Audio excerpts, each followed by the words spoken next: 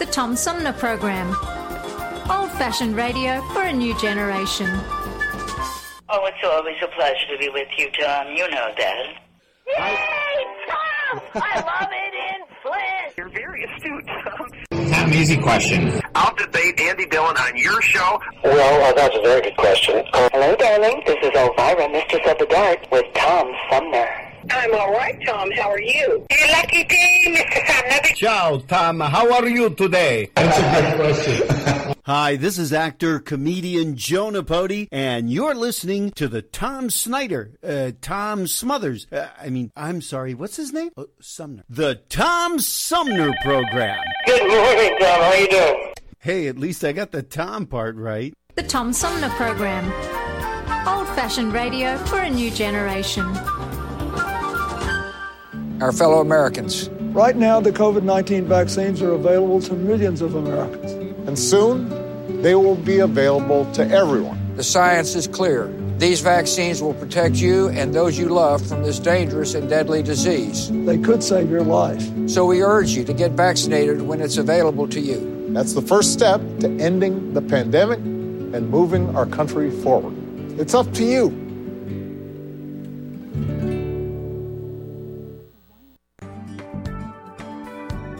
The Tom Sumner Program is made possible with support from Seth David Radwell, a recent guest on the program and author of American Schism, How the Two Enlightenments Hold the Secret to Healing Our Nation, released in July 2021. As Publishers Weekly writes in its recent glowing review of American Schism, business executive Radwell's epic debut examines the historical influences that have led to what he sees as the collapse of politics in the United States. Seth Radwell makes the case that the current chasm between the American right and left can be traced back to the 18th century's Age of Enlightenment and the basic tenets of liberty, equality, and reason. American Schism provides a historical perspective that can help bridge current-day divides. American Schism by Seth David Radwell is available at Amazon, Barnes & Noble, and wherever books are sold. For more information, go to AmericanSchismBook.com. Hi, this is Gretchen Whitmer, and you're listening to the Tom Sumner Program. And welcome back, everybody, as we roll into the second hour of our 3-hour tour known as the Tom Sumner Program. It is a Friday edition. Coming up in the third half of our 3-hour tour, we'll have a musical guest, as we typically do, as a way to start the weekend off early. But tomorrow is the 20th anniversary of the September 11th attack on the World Trade Center and the Pentagon. And my next guest has a book that, let's see, how do I want to put this? Draws a line between the reaction to September 11th and where we're at today. It's called Subtle Tools, The Dismantling of American Democracy, from the War on Terror to Donald Trump. She is director of the Center on National Security at Fordham Law, an International Studies Fellow at New America, and a permanent member of the Council on Foreign Relations. And her name is Karen Greenberg. She joins me by phone. Hi, Karen. Welcome to the show. Hi. Thank you for having me. Let's talk about this book a little bit. I'm trying to find the phrase. I saw a phrase that basically sounds like the book Subtle Tools is connecting the dots between September 11th and really the January 6th attack on the Capitol. What are some of the dots that Subtle Tools connects? Yeah, so it's funny, it's interesting. They do converge on the Capitol riots, which is interesting because, I didn't write the book with the intention of ending it with the Capitol riots, right? It just sort of happened as I was writing the book, which is very bizarre. So, Karen, you had to be the only person in America that saw those events unfolding and thought to themselves, now I have an ending for my book. Correct. I hope I was the only person. Goodness, I was like, this can't really be happening. It was just so. the Capitol riots happened we're going to get an investigation of them to know more of the details, and I will be very interested to see what those are. But many of the things that were set in motion after 9/11, to my mind, led to erosions of norms that ended up in allowing the Capitol riots to happen. I think the most obvious one was that, did you notice that nobody responded? Nobody came to the Capitol. No troops, no National Guard, no DHS troops, nothing. No law enforcement. No one arrived for most of the day. Correct? Well, for several hours, to be sure. Till late in the afternoon. So contrast that, just to give you an example of how this plays out. Contrast that to June 1st, 2020, when President Trump, as you probably recall, took a walk through Lafayette Square Park to hold up the Bible in front of the church. In walking through a mass of protesters, Black Lives Matter protesters. Do you remember that event? What was notable about that event was there were 12 plus different law enforcement offices represented as countering the protesters. Where were they on January 6th? Yeah, I do remember that event. That's the one where then President Trump famously held a Bible up in front of a church. Upside down. I was going to say that, but But yes. But my point about this is that one of the things that happens after 9/11 is a disruption of bureaucratic chain of command, authorities within the bureaucracy, and an ability to interfere with bureaucratic integrity. So why did nobody show up? Obviously, the chain of command was disbanded. Obviously, there was some failure of communication between agencies. All of this had been happening one way or another since 9/11 in an increasing way. We saw it with Hurricane Katrina, and often it fell on the Department of Homeland Security, which is a very inchoate, confused amalgamation of different offices and departments with different agendas, different lines of command, different legal authorities, and more. And so what I argue is that breaking that bureaucratic integrity early on after 9/11 and doing so in a way that was institutionalized within the Department of Homeland Security created a possibility of interrupting normal processes like responding to a Capitol riot with law enforcement after 9/11. And so that just would give you one. I think also I spent a lot of time talking about secrecy in its most fulsome context, secrecy of individuals within government. It's one thing to have classified information, and it's another thing to hold secrets that will do the country harm. The most egregious example is, of course, the decision to go war in Iraq based on the wrongful information about WMDs in Iraq. The secrecy that surrounded the Trump administration and the administrations before that, but the Trump administration, when it came to not taking notes in meetings, leaving people of authority who out of meetings, and therefore being able to create a circle of secrecy that could be powerful enough to let something like the Capitol riots attack is another example.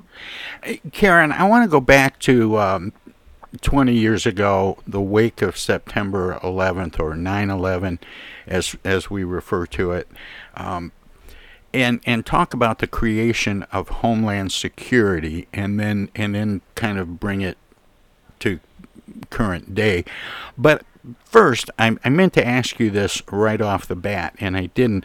What is the Council on Foreign Relations?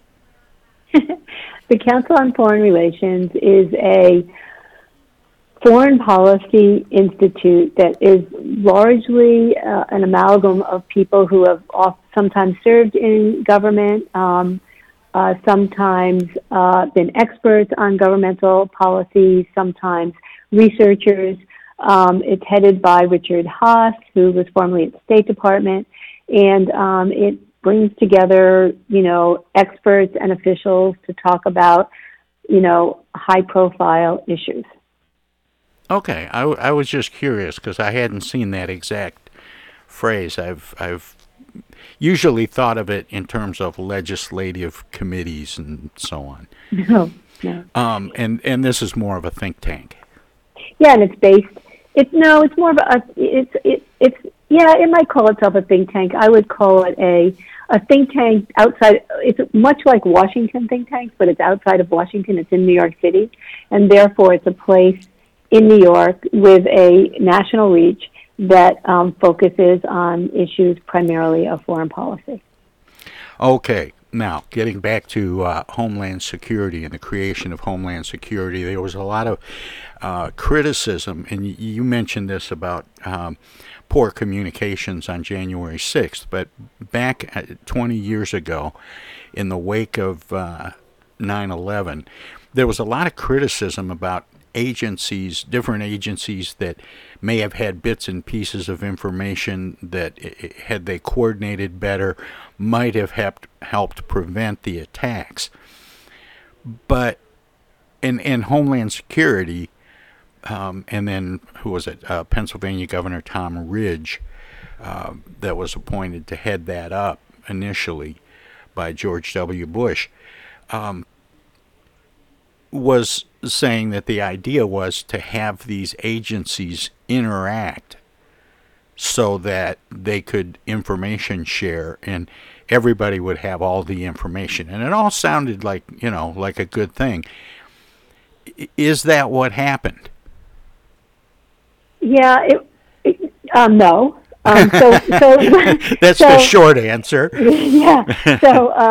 So here's it was a prescription for trouble.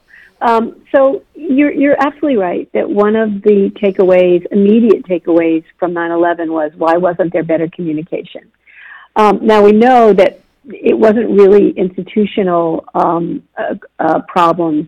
It was institutional agendas, which was the CIA and the FBI did not share information about the terrorists, the hijackers that were in the country. But that wasn't done because of any institutional reasons. That was done because the CIA chose not to share the information with the FBI.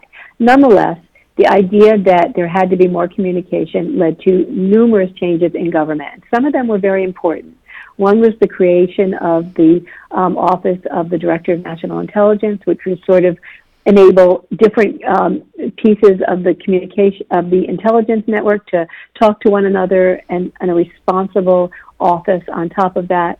Another one was the creation of individual agencies within departments, for example, the National Security Division within the Department of Justice, which could have meetings that included intelligence matters and intelligence authorities, and so there was more built-in communication throughout the government. Department of Homeland Security was created ostensibly for the purpose of creating a more vibrant, yes, communicative organization for protecting national security against terrorism. It was a counterterrorism measure. From the beginning, it was a problem. The lead counterterrorism agency in the country for domestic matters is the FBI. The FBI did not go to the Department of Homeland Security. The FBI stayed at the Department of Justice. Instead, it was an amalgam of different offices from Treasury, Transportation, Health and Human Services, Agriculture, and more. And so it gave you a sense that they were just throwing offices in there, and there were a lot of debate about what went in and what didn't go in, throwing offices in there for the purpose of ostensibly protecting the country from further jihadist terrorist attacks. Almost immediately, it became a different kind of organization. It became an organization that turned its focus on drug smuggling on the southern border. The INS was ended, and instead new organization agencies, ICE and CBP, were put inside of the Department of Homeland Security. And so it was such a mess at the beginning, without lines of command being clear, without the mission of the department, how it was going to bring together all these different agendas. And we saw this in Hurricane Katrina. When Karen, I hate to interrupt, but I have to take a short break here. Can you stick around? Sorry. No. Can you stick around for a few minutes so we can talk some more? Okay, because we're just scratching the surface, and that may be all we get to in the time we have today. But I do need to take this break and let our broadcast partners squeeze a few words in or do whatever they do when we go to break. For the listeners, if you're streaming us at TomSumnerProgram.com, we have some messages as well, and we'll be back with more right after this. Everybody's doing a brand new dance now. Hi, this is Mark Farner, and you're listening to the Tom Sumner Program. I'm Julie Lopez with Crime Stoppers. Have you ever wondered what to do if you have information about a crime or the whereabouts of a felony fugitive and you want the police to know but you need to remain anonymous? Well, here's what you can do. You can go to p3tips.com or download the mobile app. You can go to Crime Stoppers of Flint and Genesee County's Facebook page and click on the Leave an Anonymous Tip tab, or you can call 1-800-422-JAIL. All methods are anonymous, and if your help leads to a felony arrest, you may be eligible for a cash reward. Remember, your voice matters. While we've been staying safe at home, scientists have been on a journey. The destination, a COVID-19 vaccine. This journey began decades ago with research into other coronaviruses. Scientists built from there with months of research and development, cooperation with other experts worldwide, and clinical trials on tens of thousands of volunteers of diverse race, age, and health status. They arrived at a safe, effective vaccine, and hundreds of thousands in Michigan have already been vaccinated. But the next step is ours. We need to get the vaccine when we can. Keep wearing masks correctly and taking precautions until we reach our destination, freedom from COVID-19, and getting back to the lives we love. Discover the facts for yourself at michigan.gov/COVID vaccine. A message from the Michigan Department of Health and Human Services. The Tom Sumner Program plays host to the best political roundtable on radio every Wednesday from 10 a.m. to noon. Armchair Politics features great commentary and analysis about the headlines from local, state, and national politics with an alumni of world-class pundits, plus quotes, tweets, and those weird and wacky stories we call the X-Files. If it's Wednesday, catch Armchair Politics on the Tom Sumner Program. East Village Magazine is the monthly neighborhood magazine read all over Flint. With support from grants, donations, and advertisers, East Village Magazine's talented local writers give you an in-depth look at local news, issues, and people that make Flint, Flint. Copies of East Village Magazine are available at many of your favorite shops and restaurants around Flint or online at eastvillagemagazine.org. East Village Magazine, community-focused and community-supported. Discoveries. They happen when we least expect them, in places we thought we knew.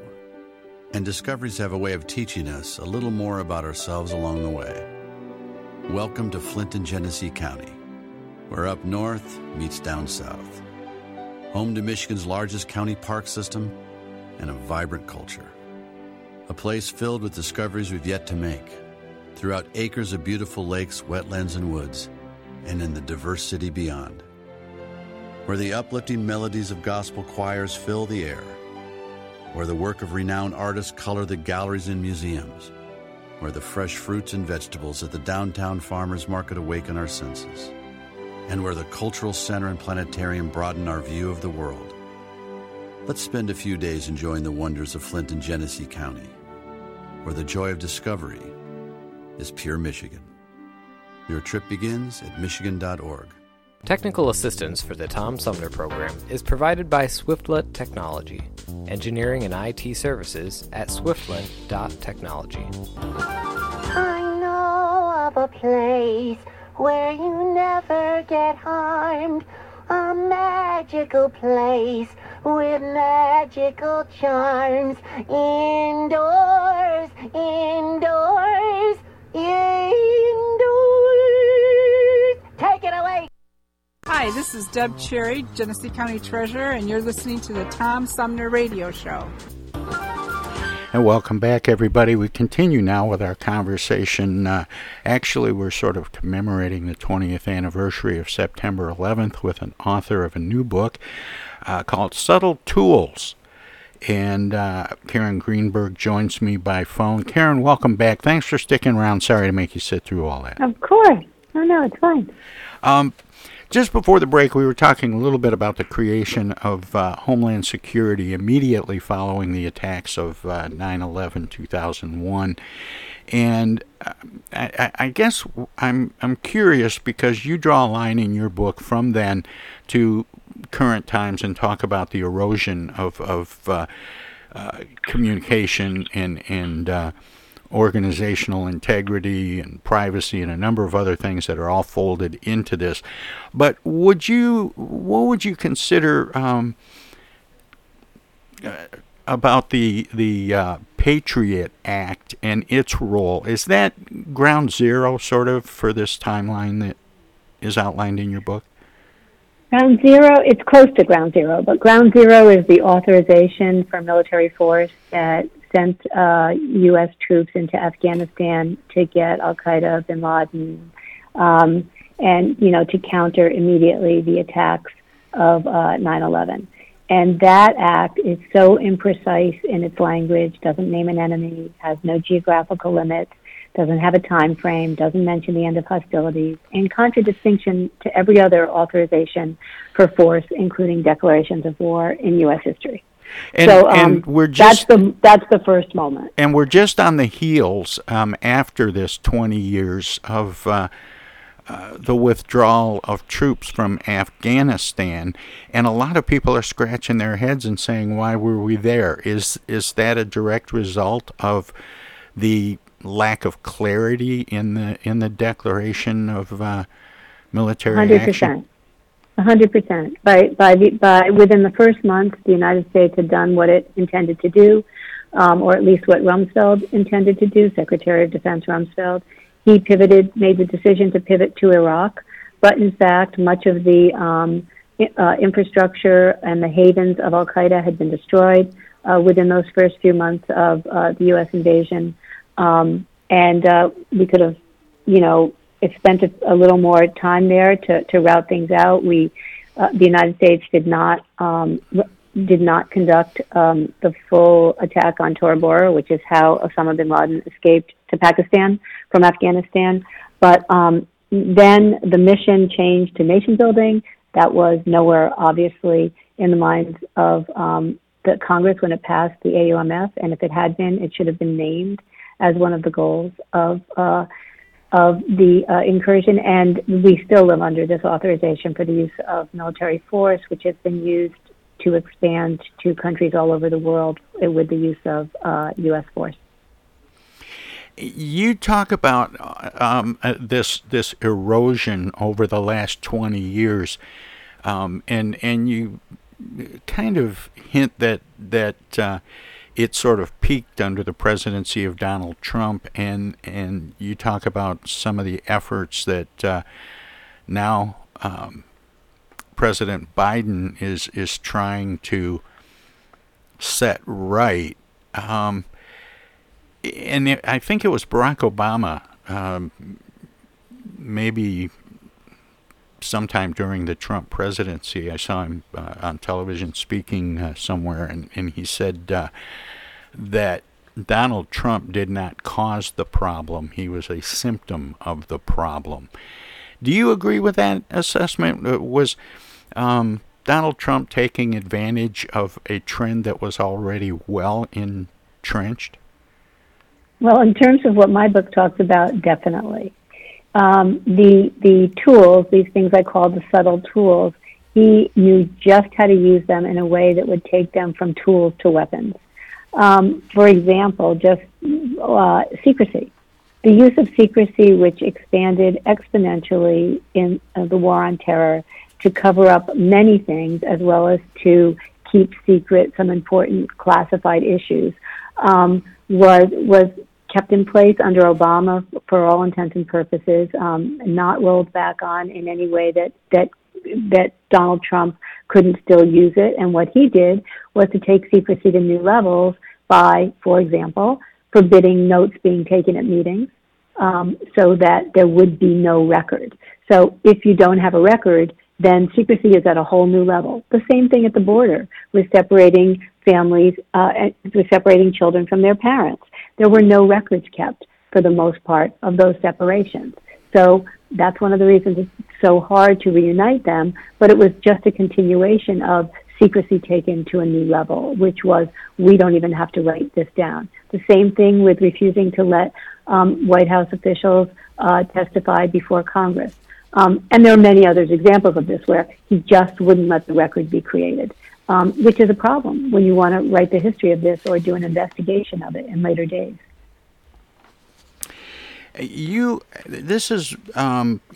book really kind of identifies imprecise language and bureaucratic porousness, secrecy, as you just mentioned, and bypassing norms. And then you talk about these things being used in combination. Can you kind of describe some examples so we know what kinds of things were happening? You mentioned imprecise language and you talked about secrecy, but what about bureaucratic porousness? What does that mean exactly? That's a good question. It's so hard when you're trying to explain vague things and then you say, what does it mean exactly? But it does mean something exactly, which is that bureaucratic porousness is my term for getting rid of confounding the roles of certain agencies. For example, the most obvious is that after 9/11, when DHS was created, the distinction between the Department of Justice and the Department of Homeland Security, there were many times at which it was virtually non-existent, most clearly when it came to border policies, where DHS was controlled very much by, for example, Attorney General Jeff Sessions, who had a long-term interest in anti-immigration policies. And so that would be one example. The kind of at-the-hip attachment that went on between the White House and the Department of Justice during the Bush administration and again during the Trump administration is another example of it. The same thing within agencies. When we talk about Hurricane Katrina, why was there not an effective response to Hurricane Katrina? It was DHS that showed up. It was different that they showed up on the outskirts of it, but FEMA didn't know who it was taking its orders from. The Coast Guard didn't know who it was taking its orders from. The people on the ground in government did not know who was in charge, and as a result, it was a complete mess due to an inability of offices to know what their mission was within DHS, as opposed to if they were just freestanding agencies or understood their mission the way they'd been attached to the agencies that they came from. So those would be just, some beginning examples. Now, how is that intensified? Give you an example. What happened when Donald Trump wanted to counter the Black Lives Matter protests in Portland? Who did he turn to? Did he turn to the National Guard? Did he turn to the local authorities in Portland or the state authorities and say, how can I help you? No. He took DHS agents from the border, dressed them up in camouflage so they looked like military, took off their insignia so that no one knew who they were, and sent them to Portland to combat, armed, to combat the protesters. This is an example, bureaucratic porousness, which is that what's the mission? What are the limits on the mission? And the point is that if it's not clear, if it's not articulated, and it's allowed to sort of fester in a sort of confused state, it can be used for whatever the president wants it for. You indicate that Barack Obama did little to correct some of the things that were moving in the wrong direction, or some of the some of this,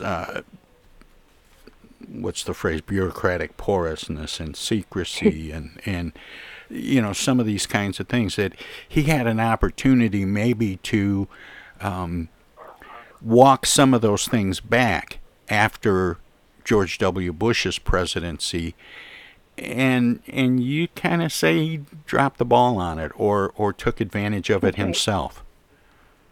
That's right. You say opportunity. I think he had the intention of rolling back a lot of it. I think he recognized it, as in the quote you presented before. He understood just what degradation of constitutional principles had taken effect under the Bush era, the 8 years of the Bush era, particularly after 9/11. And he did attempt to walk some of it back. For example, he sent out a presidential memorandum as soon as he got in office saying that he was going to commit his administration to transparency as opposed to secrecy, to making things more available. And yet, under President Obama, there were twice as many Freedom of Information Act requests denied as under President Bush. And while the commitment was there and the intention was there, the actual willingness to do it wasn't there. The same thing with messy language. For all of the lack of clarity that he might have wanted to address when it came to his own policies, so for example, the use of drones for lethal killings in countries around the world, he redefined the notion of imminence to mean that which could someday happen rather than that which was about to happen. Something that the Trump administration then used when they killed top Iranian general Qasem Soleimani. And I guess what it comes down to when you think about Obama is that his approach was, look, I'm not going to violate these things. I was a constitutional law professor. I know what the rules are. I'm not looking to break them. And that trust me government attitude meant that these tools lay there, whether he used them or not, lay there on the table for President Trump, and they're still there. Well, and Joe Biden, of course, was vice president at the time, and a key part of the Obama administration. And yet, in the book, you talk about his intentions since becoming president of rolling some of these things back. Are you at all concerned that he may have good intentions the way Obama did and not really change much? Just carry on as usual? Well, he certainly has changed a lot by pulling out of Afghanistan. I think that is a major, long overdue move. And so that makes me, less worried. I think he uses the words clear. We need clear rules. We need clear definitions. We need clear aims. He has said this numerous times, not just about Afghanistan. I think the idea of realizing the dangers of imprecise, fuzzy, cloudy authorities is one that he does in his bones understand. So, I'm willing to give him the benefit of the doubt going forward. Let me tell you, this isn't going to be easy. In order for this to happen, look, for it to really happen, it's not just about undoing what happened in the past that went wrong, like pulling out of Afghanistan or closing Guantanamo. It's that, and this is the argument of my book, it's that the way it was done is what's of great concern. And as long as those tools aren't outlawed, regulated, named, and people held accountable for them, the country is still vulnerable to the kinds of things that have happened over the past 20 years in their name. Do you think the release of documents regarding investigations of September 11th and the declassification of some of those will reveal perhaps a smoking gun that reformers could hang their hats on? I'm not sure that it could happen, maybe in terms of what can happen when secrecy can be willfully claimed without any kind of oversight.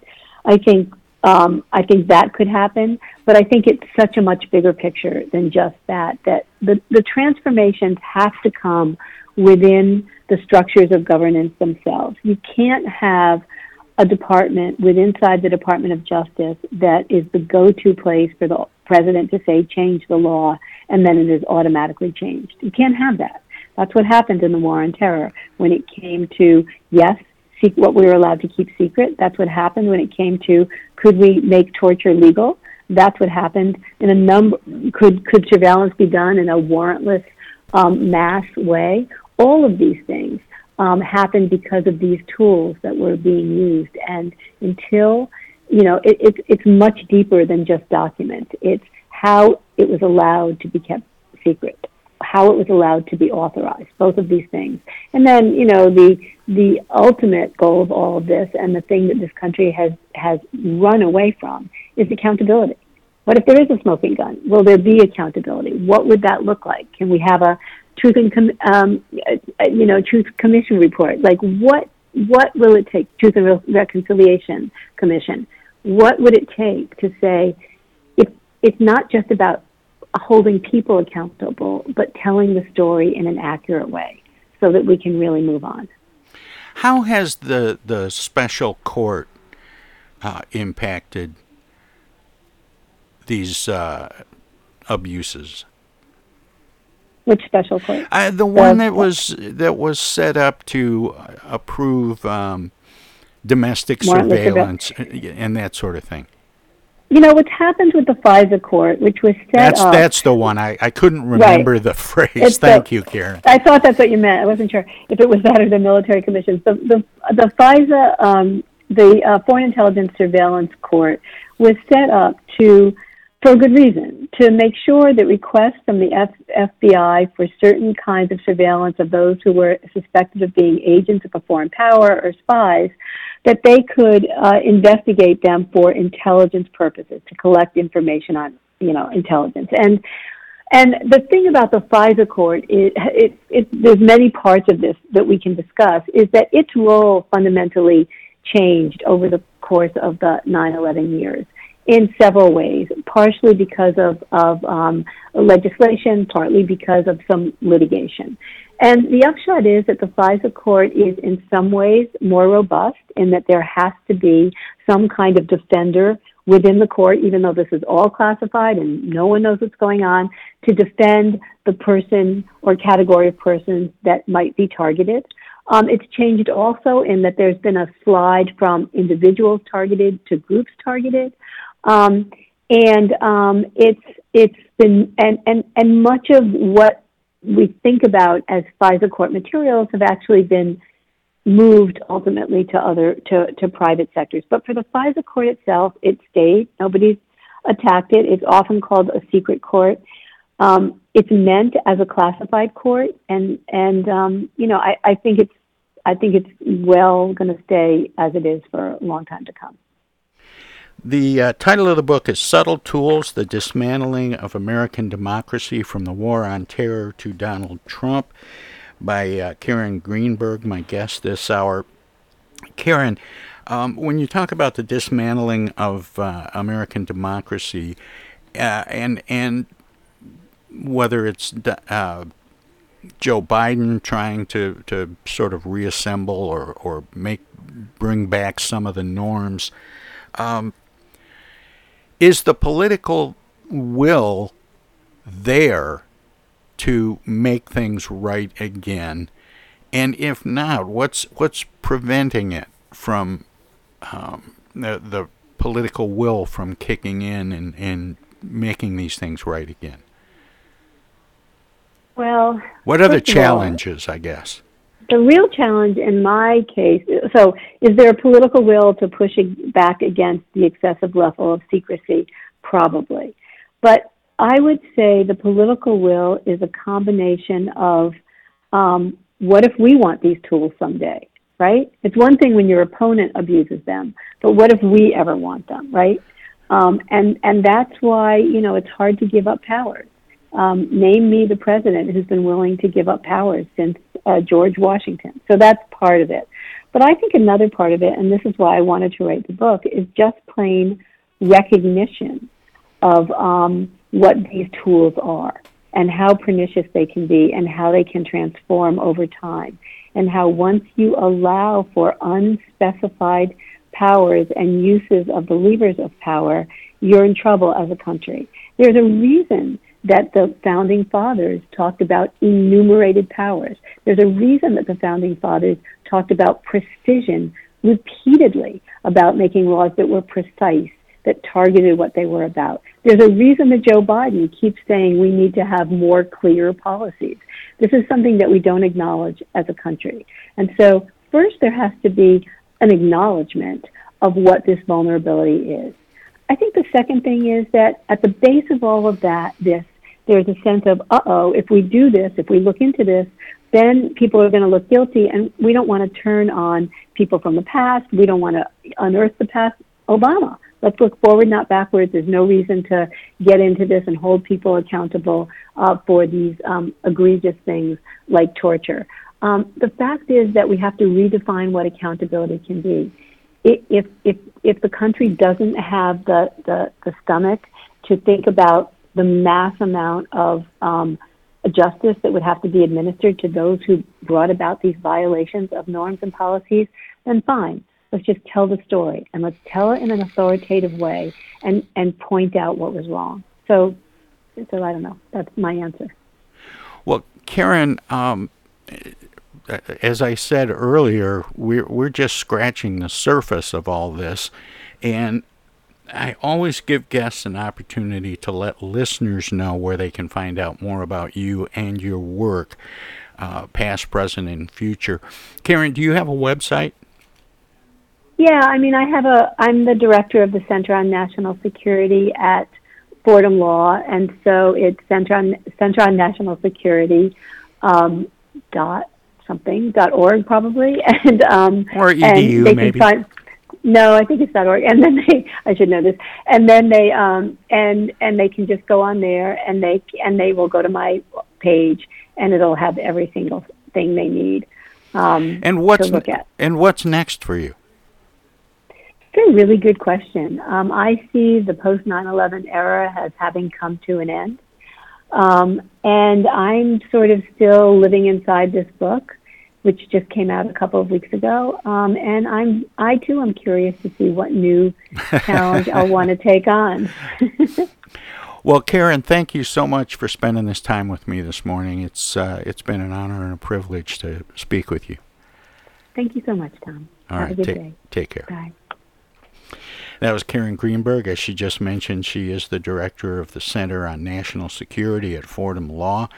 She is an International Studies Fellow at New America and a permanent member of the Council on Foreign Relations. She has several books, but her new book, that, as she said, just came out a couple weeks ago, is called Subtle Tools, The Dismantling of American Democracy from the War on Terror to Donald Trump. And it seemed fitting, with tomorrow being the 20th anniversary of the attack on the World Trade Center and the Pentagon, and that fourth plane that went down in Pennsylvania that, as John Reston pointed out this morning, seems fairly certain was headed for the U.S. Capitol building. Anyway, we're going to take a short break, let our broadcast partners squeeze a few words in edgewise. We have a musical guest coming up at the top of the hour. Matt Wilson will join us by phone. We'll hear some of his music and talk about his book, Hooks. So, don't touch that dial. We'll be right back. Darkwing Duck here, and every time I'm in Flint fighting crime, I always stop by the Tom Sumner program. Don't forget, stay dangerous. Darkwing Duck out.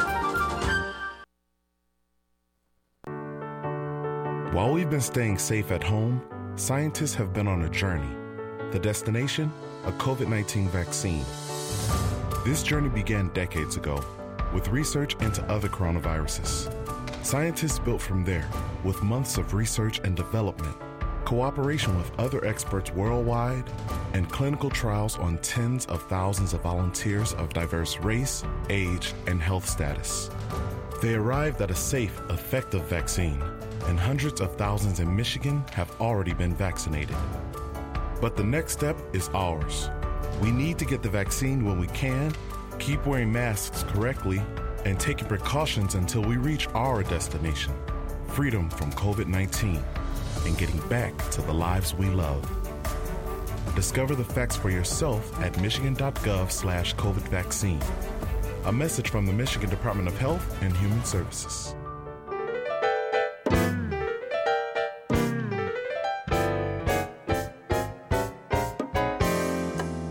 The Tom Sumner Program has hosted live candidate forums for local, state, and national offices at bars, restaurants, coffee shops, and colleges. Armchair Politics has gone to Lansing, Frankenmuth, Birch Run, and Hell, Michigan, that is. We've done shows all the way to the Mighty Mac and back to the Bricks. We've done remotes from a baseball stadium in Lansing, a grocery store opening in Flint, and from a moving train. We'd like you to tell us where to go next. You can write to us at TomSumnerProgram.com, call us at 810-339-8255, or contact us on Facebook. This is your chance to tell the Tom Sumner Program where to go.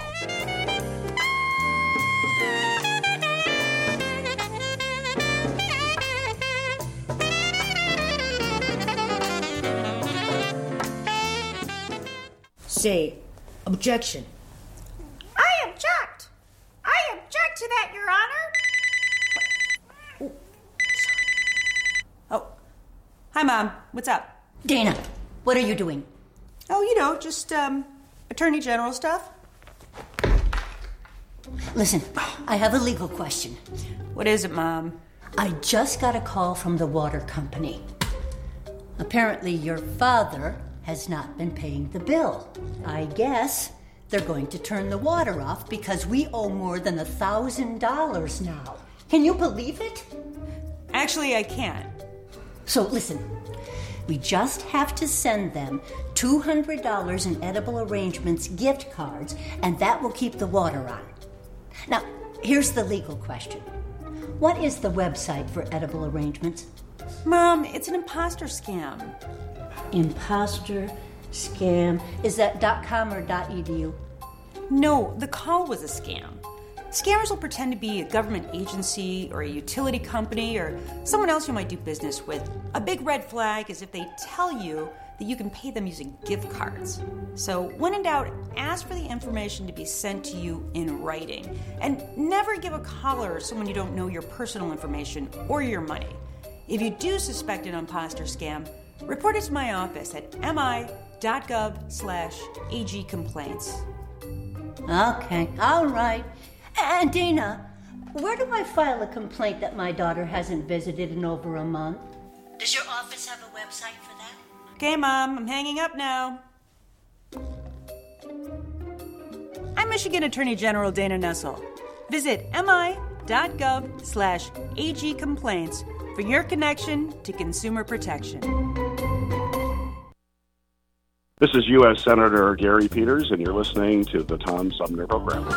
Oh, beautiful for spacious skies, for amber ways of gray, for purple mountains' majesty above the fruited plain.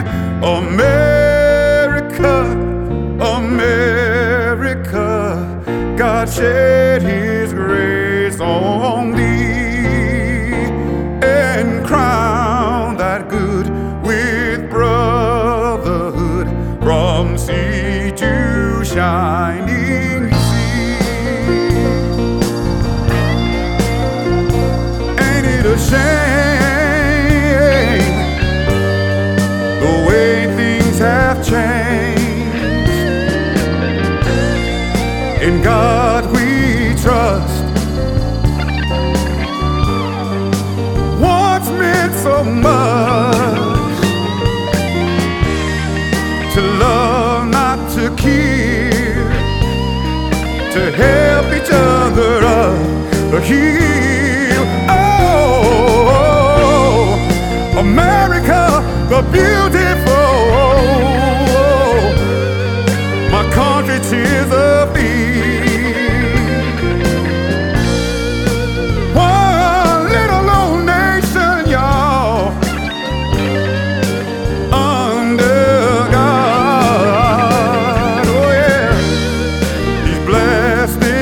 country. Don't let them take his name in vain. Why do we always take for granted tomorrow will always come? You might be here,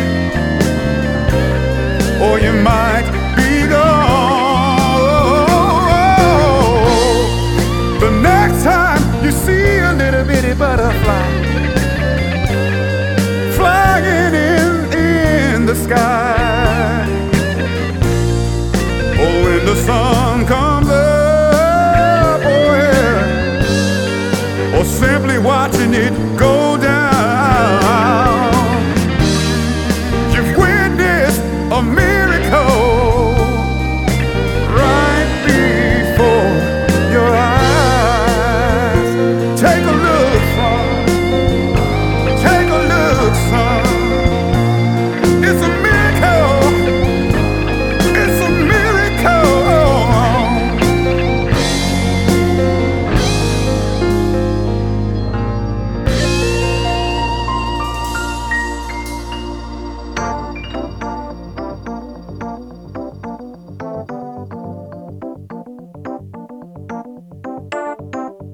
One thing about this world, you can't depend on anything. The leaders that we follow, they can't even write their name.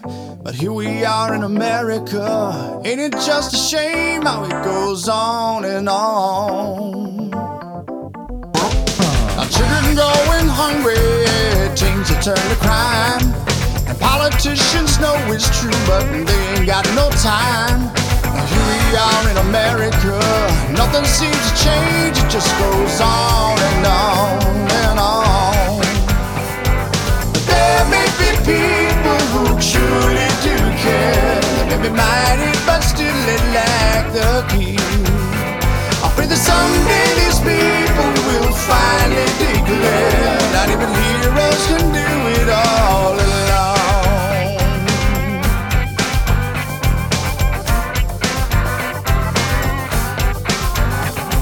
Now tell me what you think when you see women being beaten, and how's it make you feel to know the one you love is cheating? That's the life in America. Someone stop the train, it can go on and on. Ooh, and where's the Constitution when you need it to refer? The things that are unlawful, have the papers all been burned? Yeah, that's the life in America. Should I still remain or just go on and on and on? Now there may be people who truly do care, maybe mighty, but still they lack the taste. I pray that someday this world will finally declare not even heroes can do it all alone. All alone, yeah.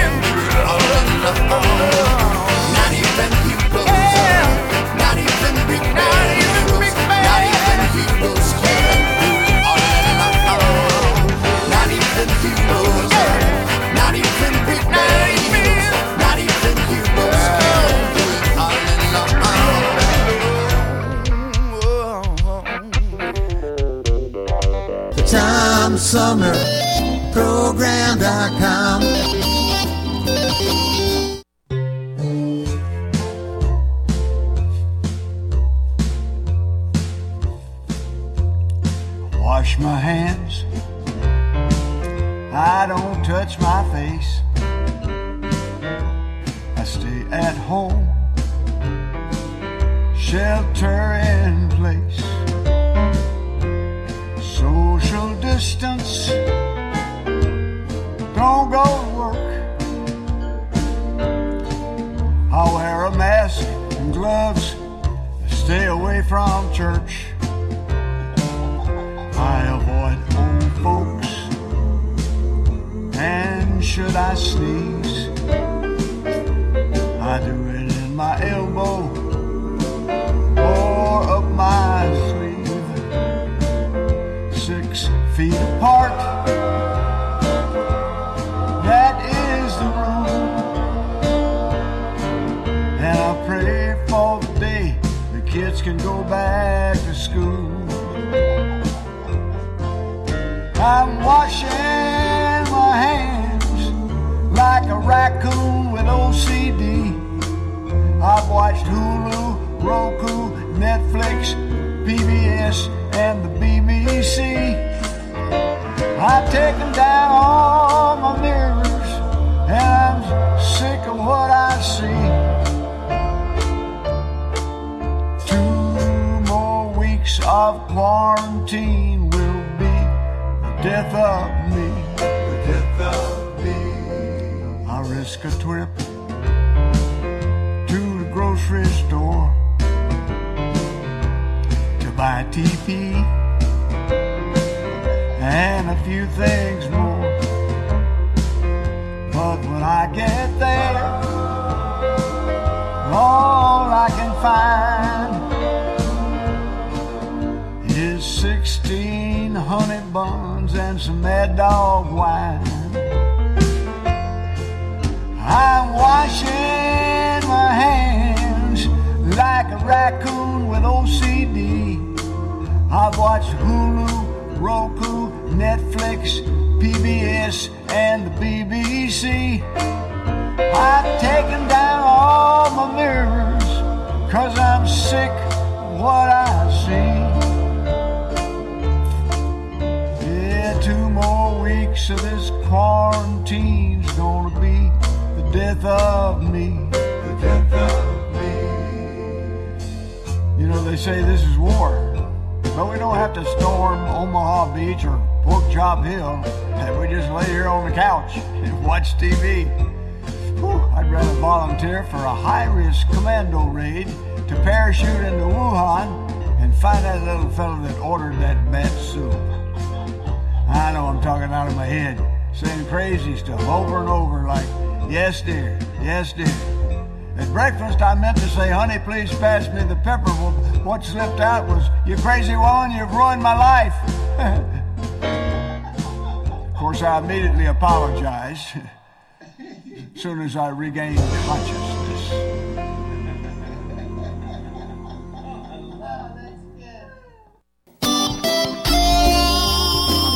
Old-fashioned radio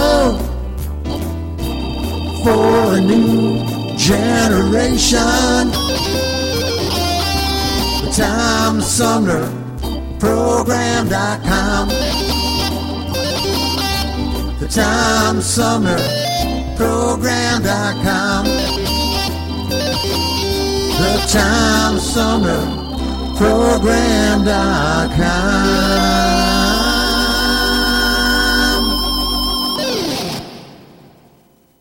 From the Tom Sumner Show.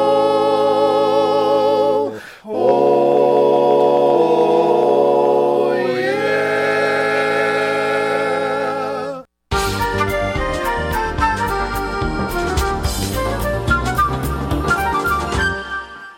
Hi, I'm Alexander Zonjic. Don't touch that dial. You're listening to Tom Sumner. The Tom Sumner